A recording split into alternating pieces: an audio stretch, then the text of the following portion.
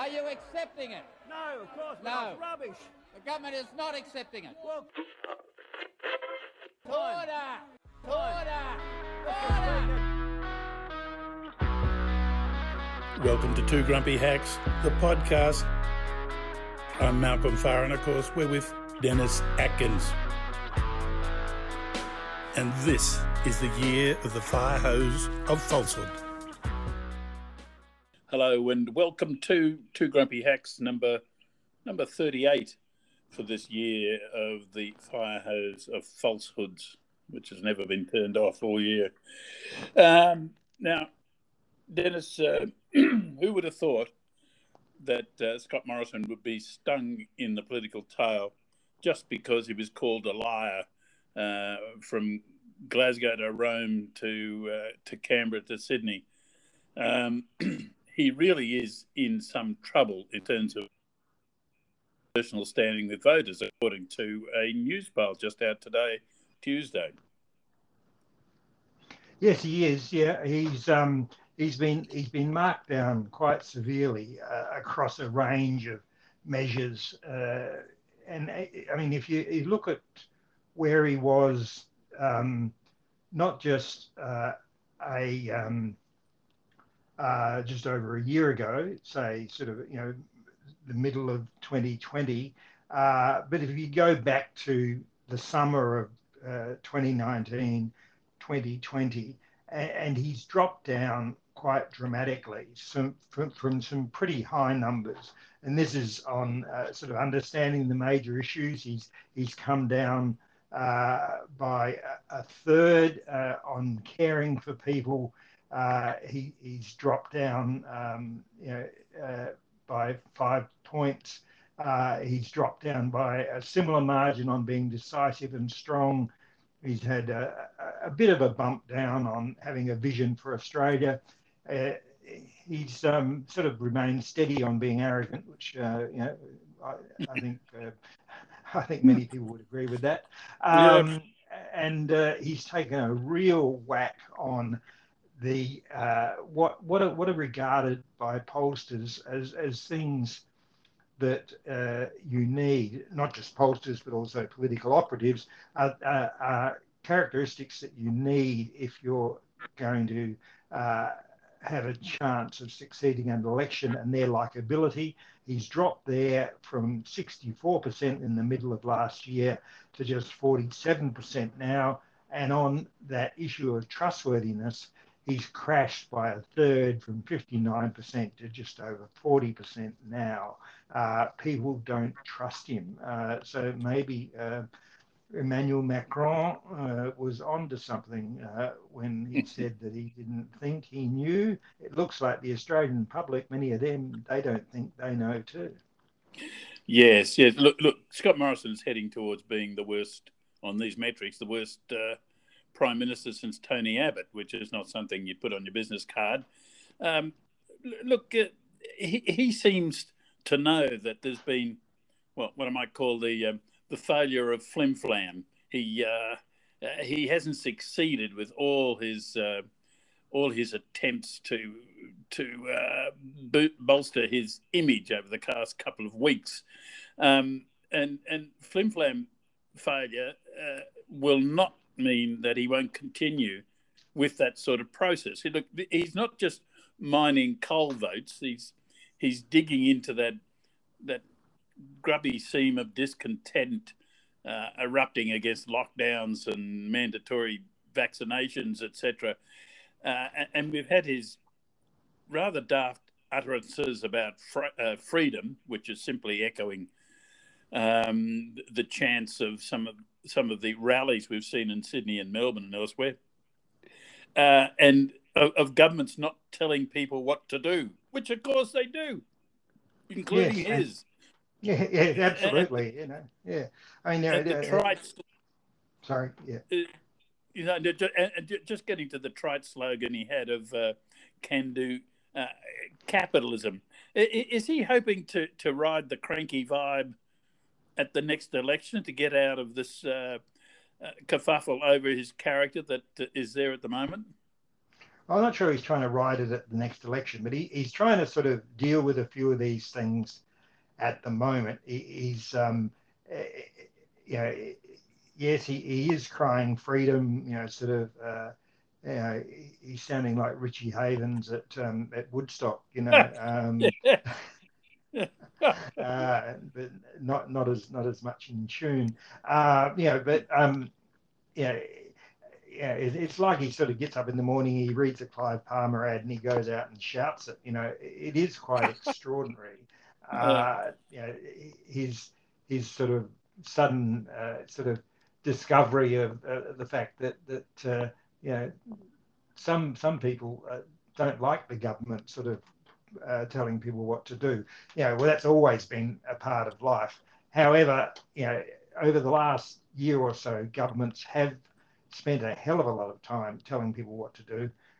There has been a bit of a pushback, especially after we had that sort of winter of lockdowns, especially in Australia's two largest cities, Sydney and Melbourne. And I think he's sort of picked up a fair bit of that, and he's trying to, you know, sort of, you know, get in sync with some of those discontented people who might think that he's been a bit too in a city with his emissions trading thing. And at the same time, he's letting Barnaby Joyce, who's the Deputy Prime Minister of Australia, run around and say, look, yes, Australia might have signed up to this thing in Glasgow, the COP26 agreement, but we didn't sign up to it. We're the Nationals. We, you know, we may be the junior partner in the coalition, and I may be the Deputy Prime Minister, but we didn't sign anything.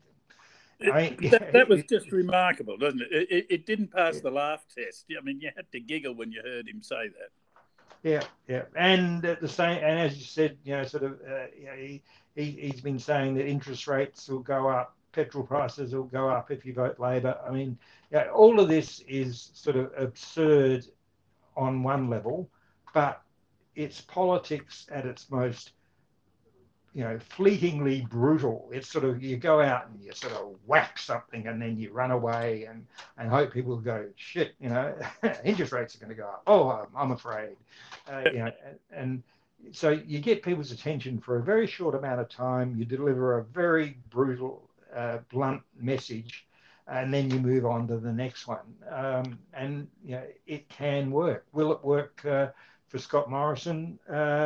We'll see. I mean, you know, his characteristics, as outlined in this news poll this week, suggest that he's going to have a bit of trouble with it. But he's, you know, to use a advertising phrase, he's throwing everything at it. He certainly is, including Scary Scott, as you've outlined there, talking about what would happen to interest rates and petrol prices and Lord knows what else under Labor. He says this at the same time as Peter Dutton, the Defence Minister, seems to be talking up war with China with a certain amount of enthusiasm.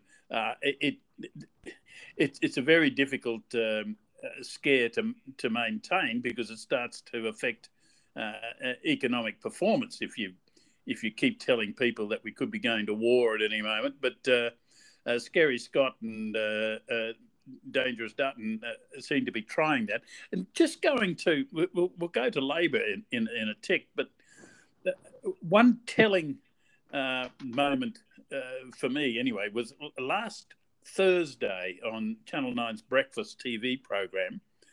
The Prime Minister was asked about Labor policies on 2030. And he said, nobody knows what their policies are. And he said, quote, because, you know, it's after COP26 now. Still don't know what their 2030 target is. Now, as I said, this is Thursday morning. COP26 had another 3 days to go before it finished.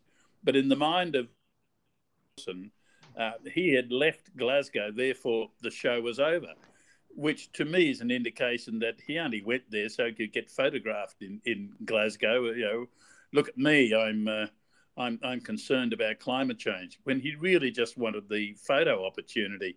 He brought nothing fresh, had no contribution to the broader debate, certainly not in a positive sense, nothing to advance policy at all.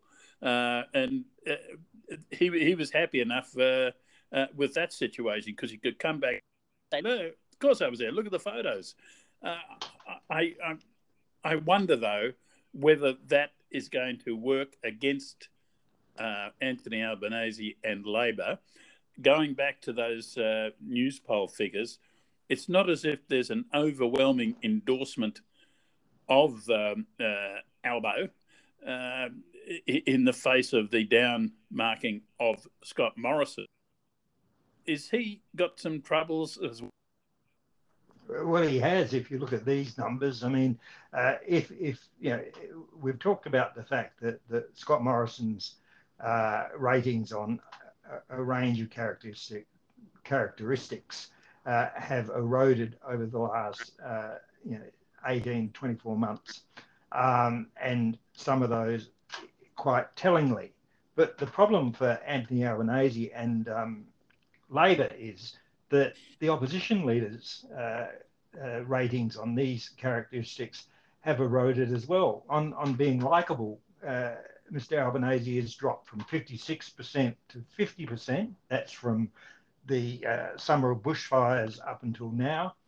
On being trustworthy, well, he's come down about 5 points, so about 10% in overall terms, so from 49% to 44%.